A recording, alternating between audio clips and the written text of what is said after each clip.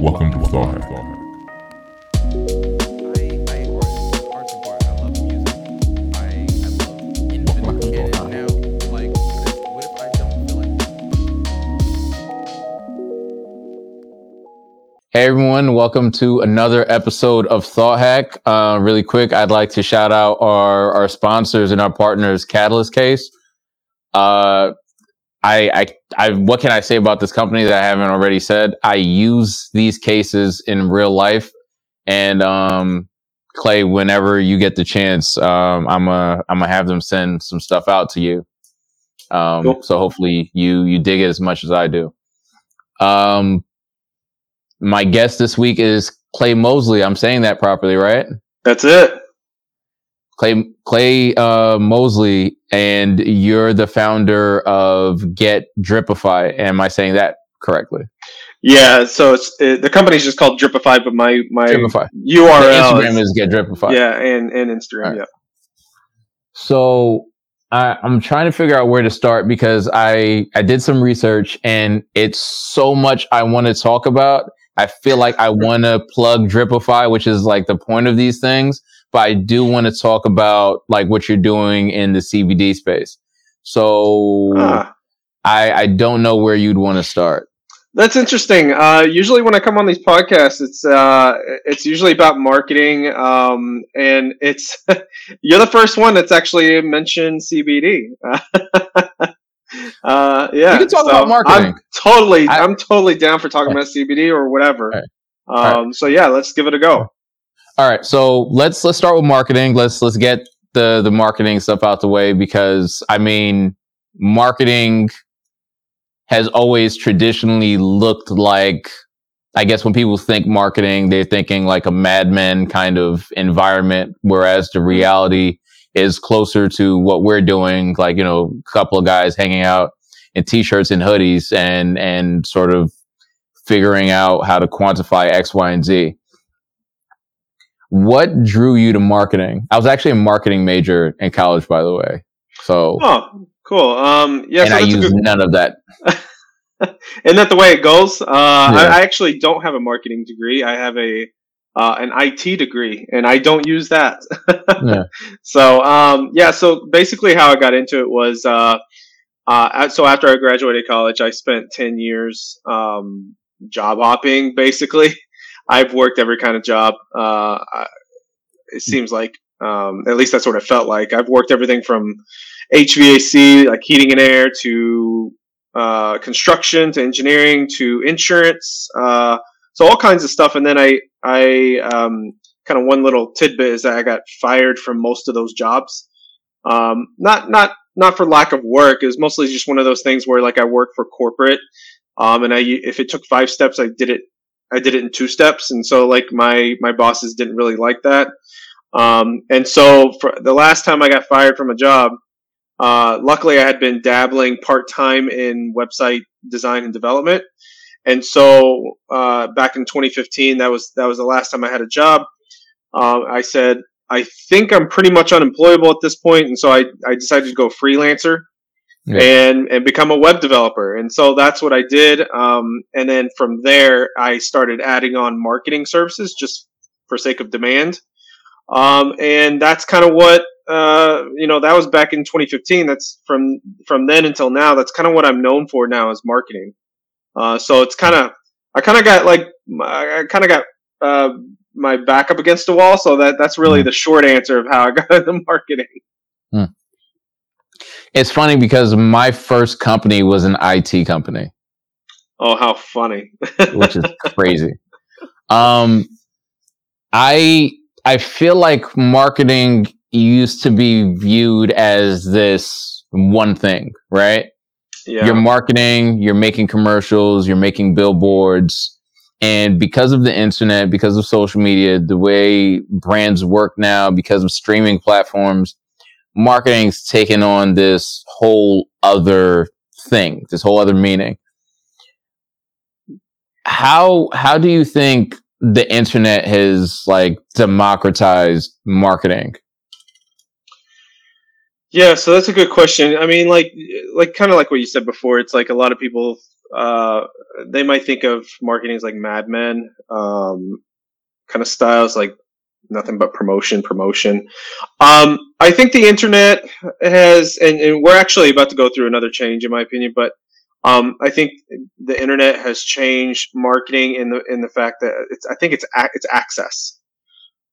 So people have access to more things. They have access to more people.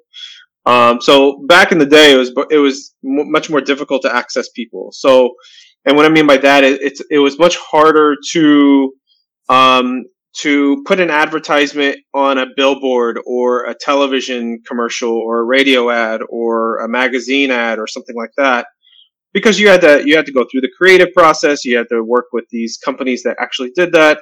Nowadays, access is easy. Like anybody can go on social media and post something and then hit a little button that says, okay, hit promote on this on this piece of content. And so like access is, I think, the biggest change here. But also when it comes to access, it's access to two-way conversation. And so back then it was one way. It was one way advertising, and now it's two way. So and it's been two way for a while, since like 2005, I guess you could say, give or take. Back when social media was first coming on the scene. And so I'd say that's probably the two biggest changes when it comes to marketing, for sure. So you said another change is coming. I don't want to get too ahead of you. I don't know if you're referring to the metaverse or the NFTs and so on and so forth. I see the practical applications of that. I see how people can sort of, once you thought like, okay, this is it, there's no more possible advertising real estate that could possibly exist. This comes out. What are your ideas or predictions in terms of the way people are going to find new ways to market themselves or market products in the metaverse? So the metaverse is something that's super new, and at least to the general public. And I guess technically speaking, it's new. But do you remember Second Life? Yeah. I do. I was actually going to use that example. If you played video games, like the idea of a metaverse isn't too foreign to you. When you have communities like, I would say The Sims, when you have Second Life, when you have even people that have played World of Warcraft to a degree. Mm-hmm. I think that it's not too foreign of an idea to people who've already like existed in these spaces. Yeah, it's not too foreign of an idea to a certain group of people. I think to the general public it is, to the masses, right? But like, especially to gamers, it's not anything new. Even when it comes to NFTs, right? Because you can purchase NFTs inside video games, and I think that's been around for a little bit. And so it's not anything new. I think the difference is that they're bringing it to the masses, and it's something that's a lot of people are thinking it's sort of a fad as of right now, and I think it's, I don't think it is, but I think people are saying that because they don't understand it. Yeah. And so, and I'll completely admit, I don't completely understand all of all that stuff myself when it comes to NFTs and like crypto and virtual real estate and things like that. But I think this is the next wave of marketing, because I think it builds more of a sense of community to beyond the next level. So like, whenever social media came around, okay, it went from one-way communication to two-way, right? People can have conversations back and forth, like commenting, replying back to each other, messaging, right? And now it's all about living in a virtual world and being in a community that way. And so that's an extra step beyond two-way communication. So I think that's what I think is the next wave. Now, as far as like kind of going back to your question, is how like we think that we're running out of ways of like marketing platforms. I think just as technology keeps going, we're always going to continue coming up with new things and new methods of advertising and marketing. I don't know what those things will be, but I think we will continue to evolve for sure. It's tricky because to a certain degree we're almost like we're saturated to a degree when it comes to ads. We're surrounded by them. I can't tell you the last time I really looked at a billboard. I drive by them all the time, but like at this point, I kind of just tune or block them out. When you're cycling through Instagram and you see a native ad and it feels like, you know, it's somebody's post or something, I feel like stuff like that's super effective when you have an awesome piece of content and you're being advertised or you're being sold to without feeling like you're being sold to is like a really effective and cool way to do it. But outside of that too, is just like, I see ads all the time. I don't pay attention. Commercials on TV are, if you even watch TV anymore, are just cues to go use the bathroom or grab something out of the fridge. For sure. How do you propose people make people care about things that they otherwise wouldn't care about in regards to advertising? I need you to check out this product. I need you to know this exists. I need you to consider buying it or using this service. How do I get you to care? Man, I think it's a two-pronged approach. This is a really good question because I think, and I don't know when this episode's gonna air, but I think it'll still be relevant. So I think we're going through a change right now, or an economic change. So like, I think in the next 8 to 16 months, we're gonna see an economic correction to where, and I promise there's a point to this, where the middle class is going to, they're going to struggle even more than they are now, and so, you know, I'm just providing context for my answer to your question. So going to your question, how do we get those people? How do we get consumers to care?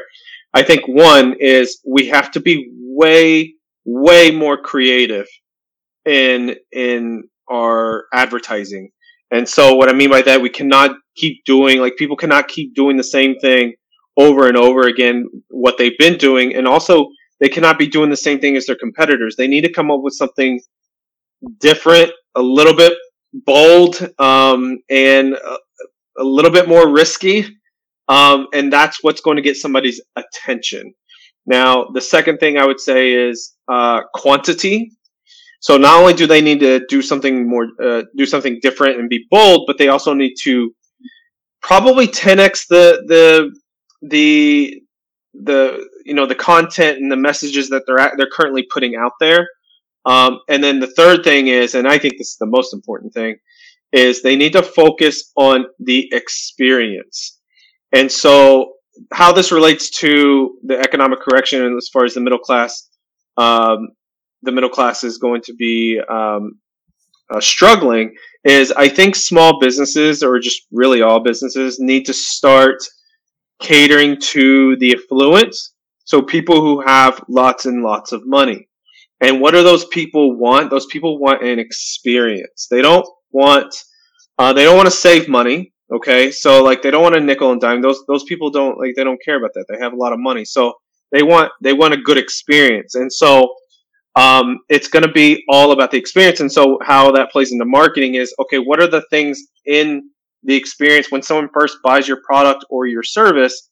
What are the things that you can do in retention marketing, or what I call experience marketing, to get those people to absolutely remember the experience and stay completely loyal to a brand, and even better, to rave on about a brand or their product or service. So that's what I think people need to start doing, is like, okay, how do I up my game to become more of like a memorable or luxury experience? So those are the three things I think businesses need to start doing with their marketing right now.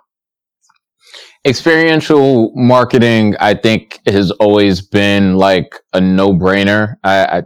Some companies don't do it. I remember Gary Vee had a thing he was talking about. I think he was talking about Toys R Us, and he mentioned that one of the things they could have did relatively easily was create something experiential outside of the normal toy buying process. Mm-hmm. So if you saw something in the way of, and I don't know where you're located now. There's I'm in Austin. Plenty of, yeah, I was actually just out in Texas a couple months ago. Nice. If there's I forget the name of it. There's this place where it's just wall to wall trampolines, right? And there's Funplex. There's a bunch of places like that where, like, kids go to have a good time. If you were to create a space where kids can go and there's stuff to do and there's programming and so on and so forth, I think it would change fundamentally what your business was. I've done experiential marketing stuff. I've done activations disguised as like parties and gaming events and so on and so forth. And little do you know, you're being exposed to this product, but you're having a good time, so you're not even really thinking about it. The other component to the experiential things that we've done in the past was we really lean into the culture of whatever it is we're doing. We try our best to lock into the culture and whether it's like gaming or whether it's hip hop or whatever it is we're doing. We want to be as honest and as authentic to the crowd or the audience or the target market as possible, so they come in and it doesn't feel foreign. This feels comfortable. I know this feels like home. How do you feel culture plays a role in marketing, and what do you think companies can do to not get it wrong? Yeah, I think culture is super important. I think this, whether people know it or not, I think this has always been a play, or always been a factor for decades. Consumers want to buy a product or service, either knowingly or subconsciously, from a company that they themselves would enjoy actually being around. You know what I mean? So like if they see themselves enjoying, like if they see themselves like, oh yeah, I like if I were to like follow a company on social media and they do a really good job of showcasing their culture, what it's like behind the scenes, behind like of the people behind the brand, like that would make me as a consumer go, oh, like that would be really cool to work there, right? And if I start thinking this kind of mindset about a brand, like I am probably going to buy their product. So I think this is super important. So like what businesses can do, I don't know why, like most businesses that I consult for, they are afraid to show what it's like behind the scenes of their company. I don't know why that is. They tend to do very commercial, very polished content, and I'm like, let's show what it's like. Show what it's like to actually be behind the scenes. Show the people. Show the culture. This is, to me, key. And it doesn't make sense to a lot of people because they're like, well, how is this going to get me more sales? Like, because they start thinking like Mad Men style, like I should be promoting my stuff more. But the reality is, the more they show their culture, I think the more that people are going to actually start to want to buy their product or their service. There's a trust factor there. There is, yeah. It's trust, it's likability. I think that's what it is. And so then this also goes with what I had just talked about with experience, right? So if you can get people to kind of, feel like they're a part of your culture without being part of your culture, like that's key. And then not only will you get them to buy your stuff, like they'll stay forever. So when you look at I don't know if you remember a couple of years ago, Pepsi did a commercial with Kendall Jenner, and they got like this backlash because I guess around the time it was happening, people kind of took it as them trivializing the protests and so on and so forth. How, like, where do you think they went wrong there? Like, how do you feel like they took where did they take the wrong turn? How could they have figured that out and not have gotten the backlash? I would imagine they spent like unreasonable amounts of money to get that shot, and for it to blow up in their face like that. I'd have to go and remind myself of that campaign. I imagine though it probably comes down to knowing who she represented, right? And who doesn't match with Pepsi's audience, right? It also reminds me of do you remember when Gap tried to rebrand? Yeah. Do you remember that? Yeah. Which time? Right. I'm talking about like a few years ago, like most recent. I don't remember what year it was. Maybe like 5, 6, 7 years ago. I could be way off. I just remember this being in the headline, and they tried to rebrand, and like everybody was like they went nuts over it, like in a bad way. And so Gap decided to not do the rebrand. They went back to their old logo and everything. So I think it all comes down to what, and this is really with anything with marketing. It all comes down to what message or what image are you going to portray in a campaign, and does it match with the audience? Does it match with the audience? And so if there's a mismatch there, then you're gonna have some backlash, right?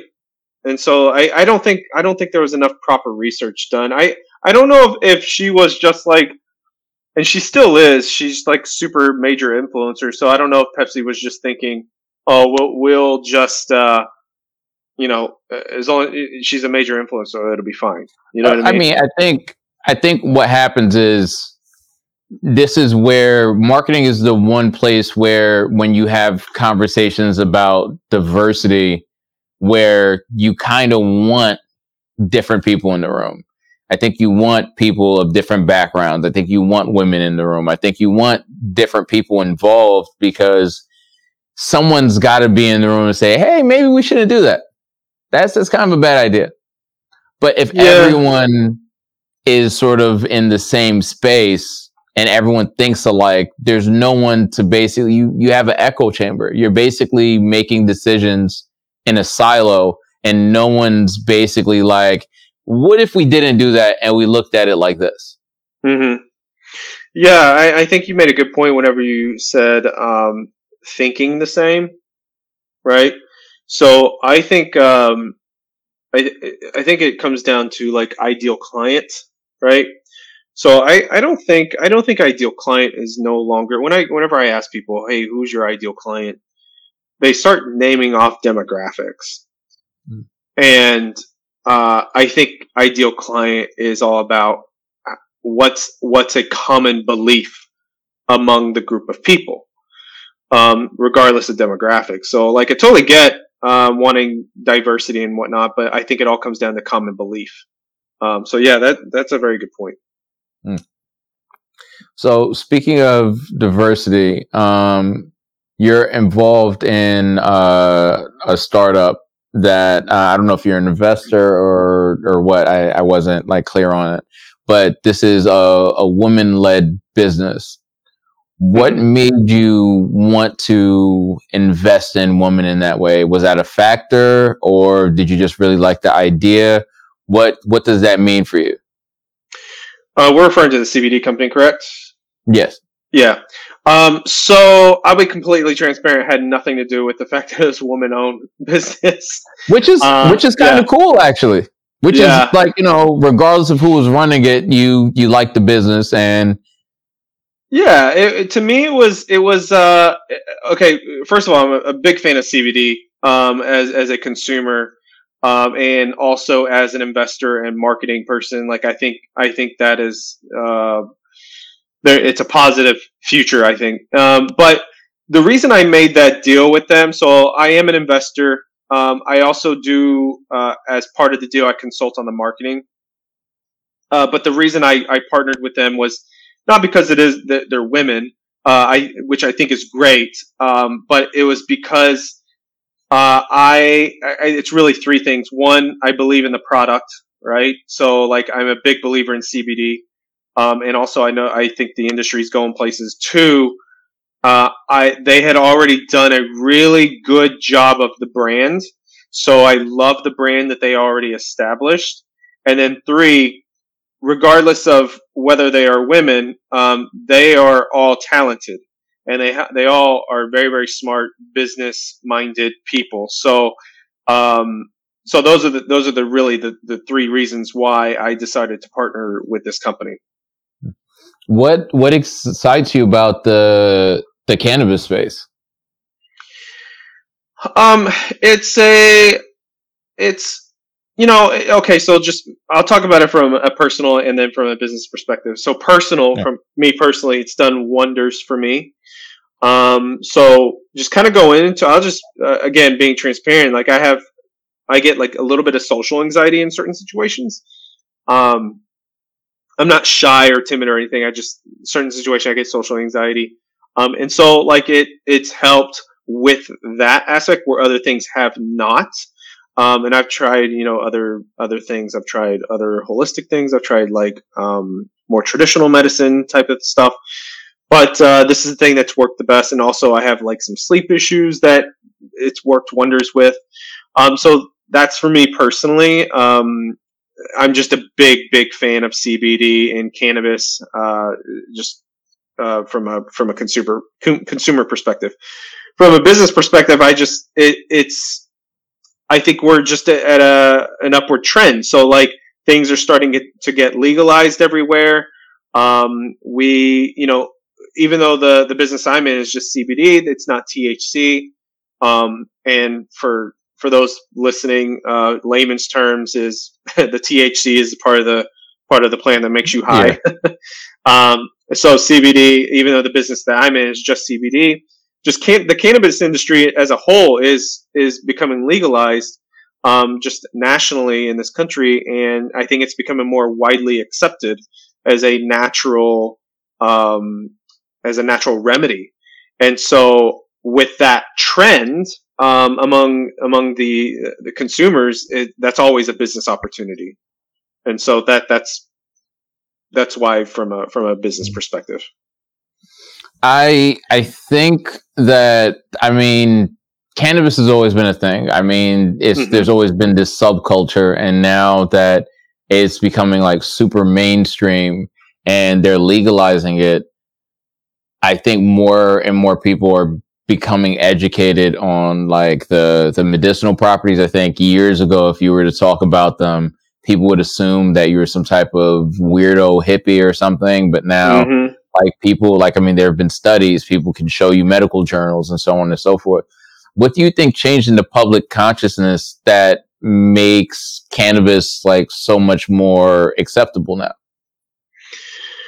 That's a good question. Lobbyist. I mean, honestly, I think it's political. My right back to marketing. I mean, it's marketing and political. I think it's just we got the right people up in the right political positions, and I think that's the biggest difference in my opinion. I mean, this is a debatable thing, but that's what I think.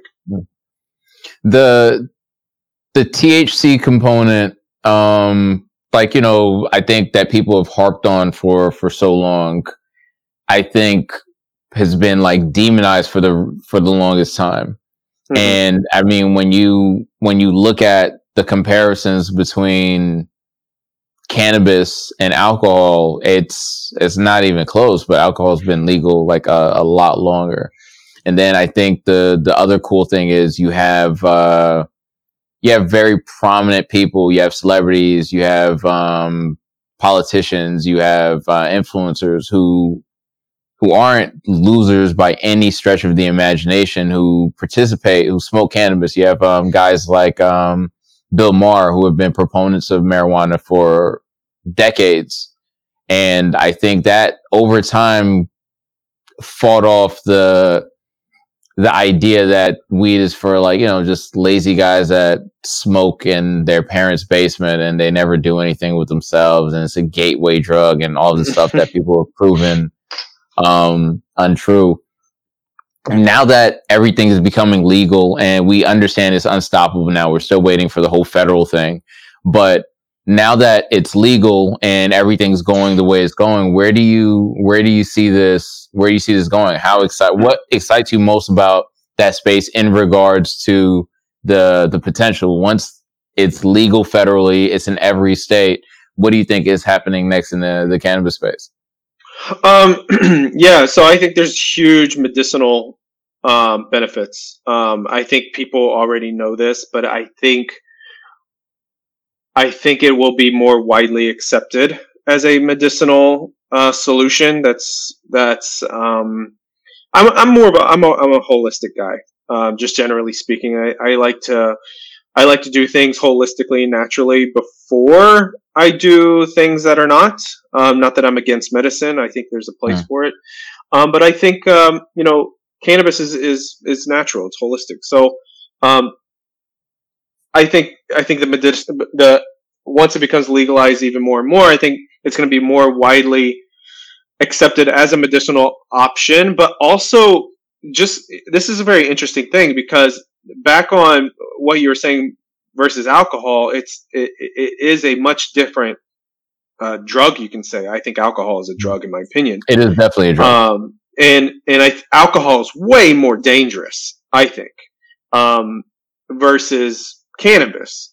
And so I know I'm fully aware that people have different experiences, but like, I don't know about you, but whenever I use cannabis, I'm aware of what's going on. I'm aware of my surroundings. I know what's going on. Like, but with alcohol, like, you can easily just black out, and that's a very dangerous situation. And also, I don't think it lasts as long. So, like, even when you've had too much, it doesn't last as long versus compared to alcohol. And so, I think once this becomes more legalized, more widely accepted, I'm going to predict that there's going to be a reduction in alcoholism, in my opinion, which I think is good. Right? Nobody would argue that. Of course, except for maybe alcohol. I mean, alcoholics. I'll say a reduction in opioids as well. Opioids, I don't know if you're a wrestling fan. I was back in the day, but not so much. Yeah, way back when I was a kid. But there's a wrestler named Rob Van Dam who I don't know if you're familiar with him as a guy. He's actually recently come out as like this big spokesman or proponent for cannabis legalization. And he was actually let go from the WWE because of cannabis. I guess he was called weed. I guess there was an arrest or something like that. And he basically talked about how he felt like the cannabis is what helped him deal with his injuries. Instead of going to pop some pills, he smoked. There were no ill after effects. There was no addiction. There was nothing that he needed to get rehab for. And on the flip side, there was no depression. He didn't have to feel bad about feeling better, if that makes sense. And he was saying that he feels like if weed or cannabis or however you want to put it was legalized, there'd be a lot less, like, addictions. There'd be a lot less violence. There'd be a lot less, whether it be domestic violence or anything like that. I think the criminalization of weed has created a whole slew of, side effects that people didn't see. And hopefully if they go ahead and legalize it, we'll see reductions in crime and all of that other stuff. When was the last time anyone bought a bottle of liquor out of like somebody's trunk. You know what I mean? Oh, right. Yeah. Yeah, I agree with you. I think depression rates will go down, and Yeah. therefore suicides.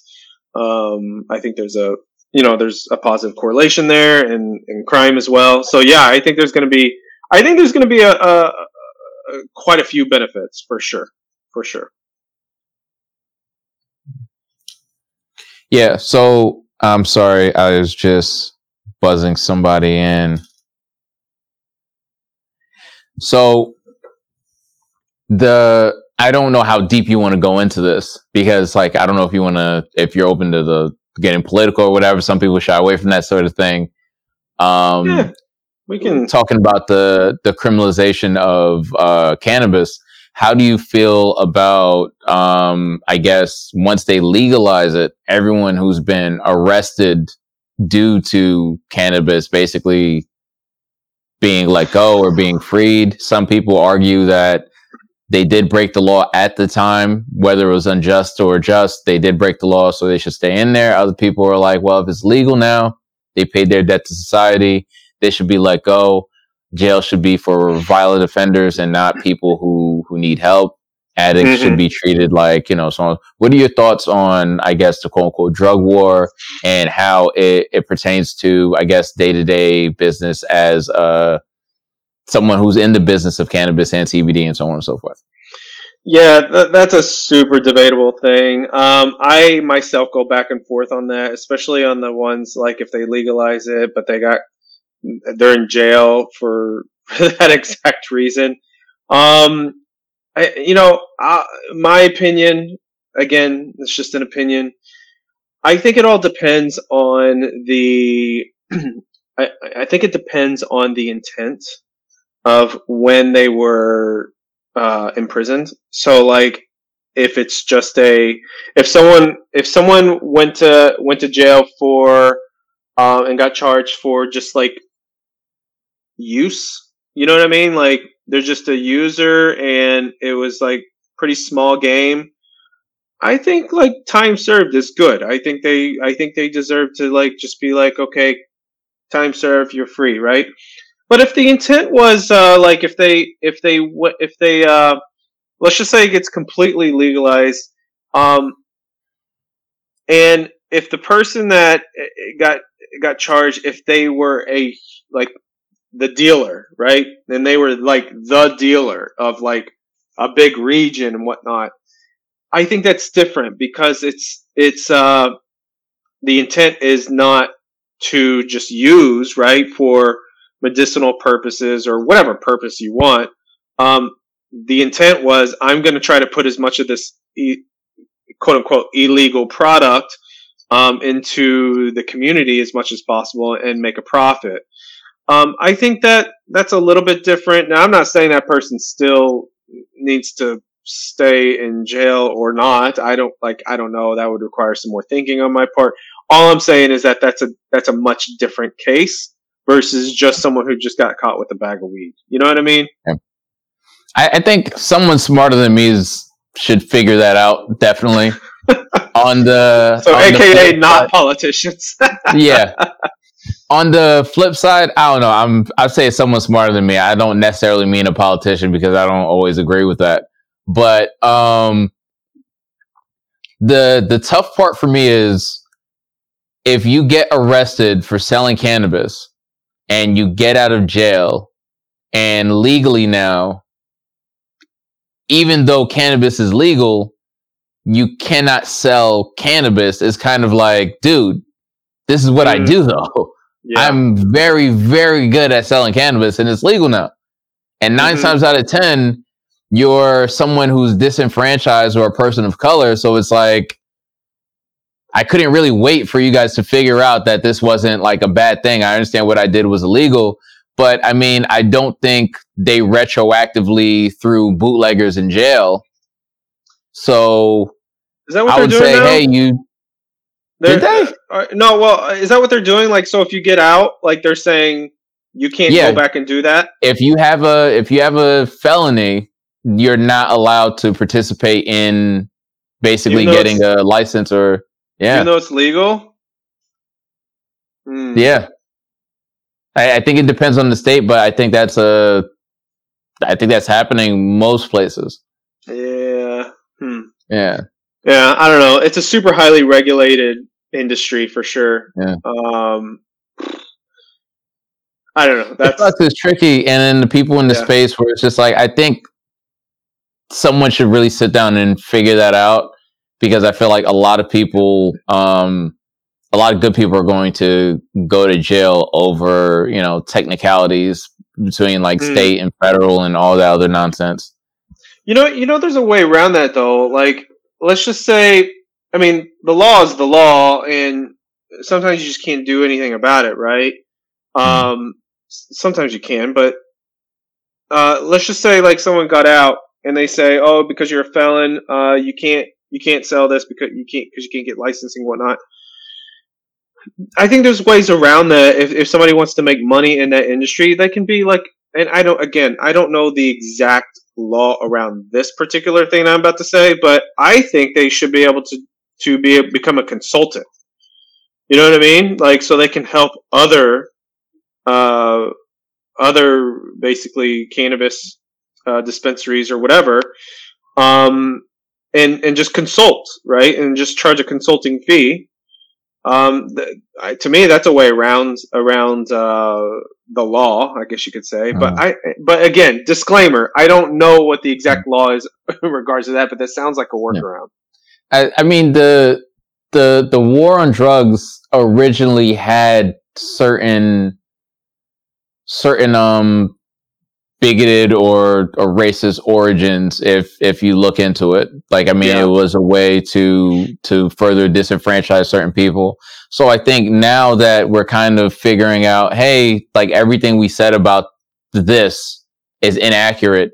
And you know what? CBD does help people. It does help sick people. It helps people that, I mean, anxiety may not be a sickness or illness to some people, but it is a condition, and some people do struggle with it. If you can get relief from this and it's not hurting anyone, what's the problem here? I agree with you. Yeah. For sure. Yeah. I don't. Yeah, I'm 100% agreement with you on that. I'm like, if there's all this benefit, you know what the issue is. I think it's two things. It's money and politics. Yeah. That's what it is. I mean, they're figuring out now how to tax marijuana. Some states have like situations or arrangements where they are dedicating a certain percentage of the licenses to people of color and disenfranchised people and people from certain areas. So I think there are positive changes being made, and things are going in the right direction. So hopefully all of that does get figured out. Yeah, I agree. I know there's when it comes to people of color, me being included with that, there's definitely some. It's a very unfortunate world, but we definitely have to go through some hoops, officially and unofficially. It's like, yeah. So it sucks. So to bring everything full circle, and I didn't want to monopolize too much of your time. You were talking early on when we first started the conversation about working all these odd jobs and trying to figure out what fit and so on and so forth. You got to a point where you just decided, hey, I was already doing this side hustle, I might as well double down on it. What made you feel safe enough? I mean, you are an entrepreneur. Whether or not you consciously made the decision to be that, or if it's just something that happened out of necessity, at what point did you feel like, hey, it's time? To be specific, February 6, 2015 at 2 p.m. That was super specific. Yeah, that was actually when I got fired from the last job that I ever had. So it was actually more out of necessity, really, because up until that point, I did not know anything about business. I did not know anything about marketing, didn't know anything about selling. And so I got fired from my job, the last job, on February 6th, which was a Friday, I think.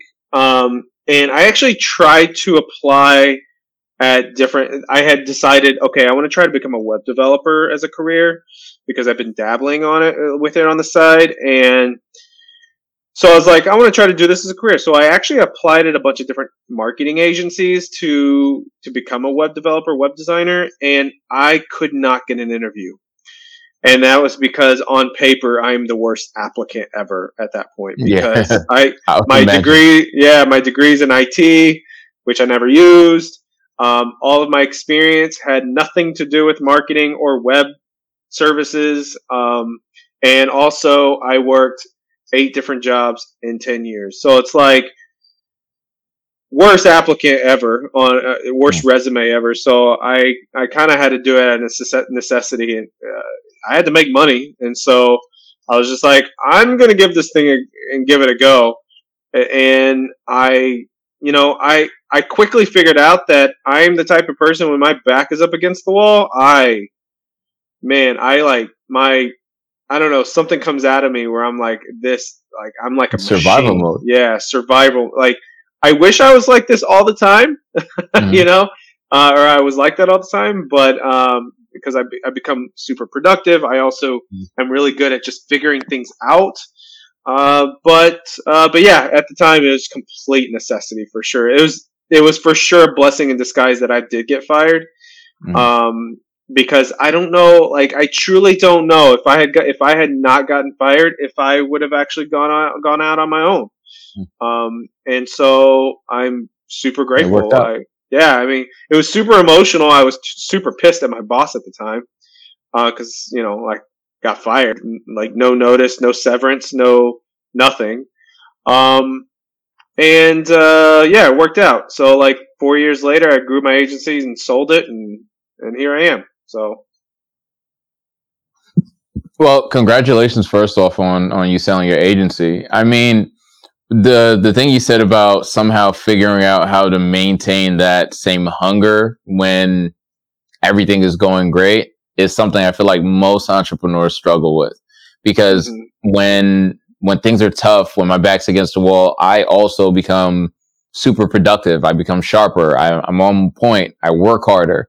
I feel like I become the best version of myself out of necessity, and I struggle sometimes to find a way to maintain that despite the, I guess, the immediate necessity for it.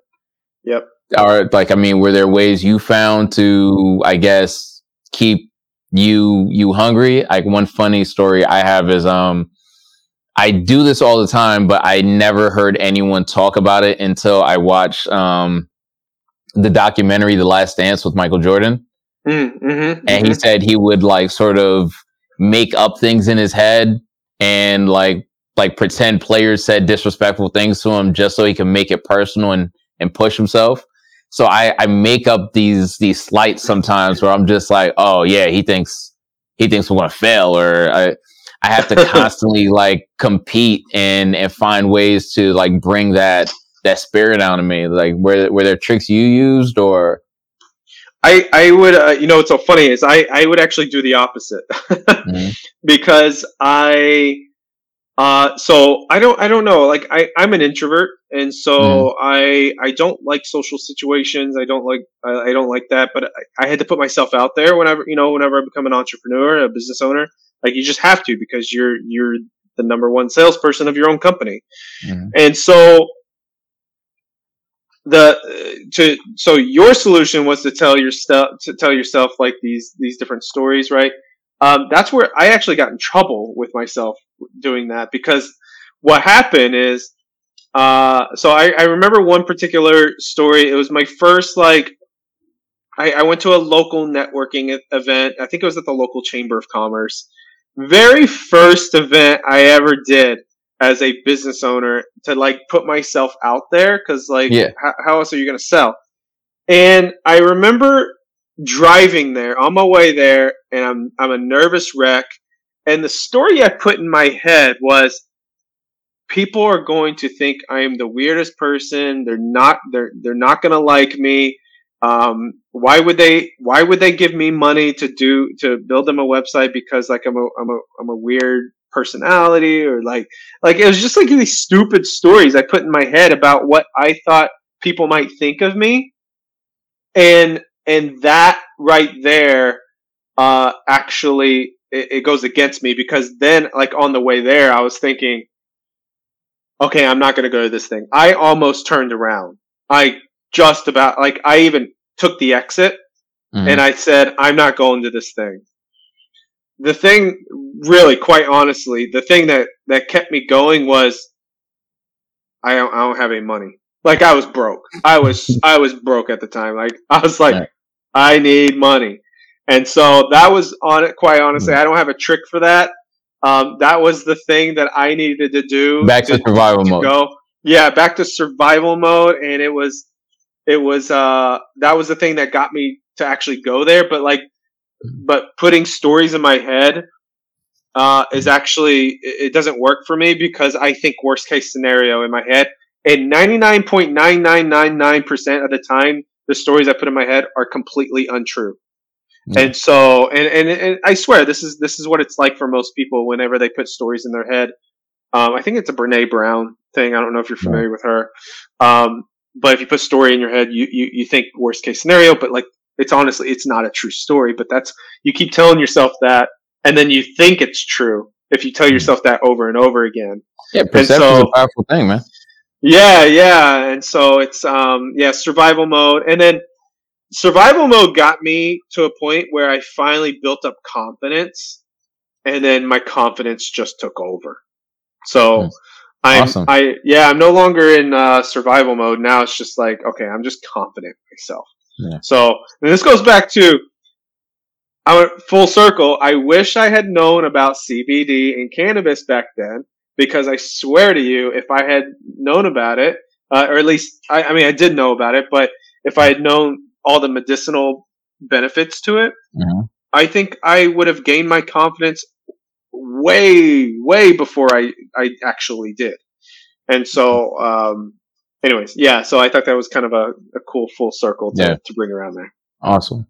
And I mean, I guess that's an awesome way to close out. I mean, I really appreciate you taking the time out to sit down and talk to me. Congrats again on selling your business, and thanks for giving me some insight on what you think about marketing and the future of CBD and all of that. I definitely want to run this back. I'll shoot you an email and everything, but I definitely want to touch on a couple more topics. Thanks for joining me. Yeah, for sure. Yeah, thanks for having me. I enjoyed it. All right. I appreciate it. All right. I'd like to thank our sponsors, Catalyst Case. This is Reg, and you're listening to Thought Hack.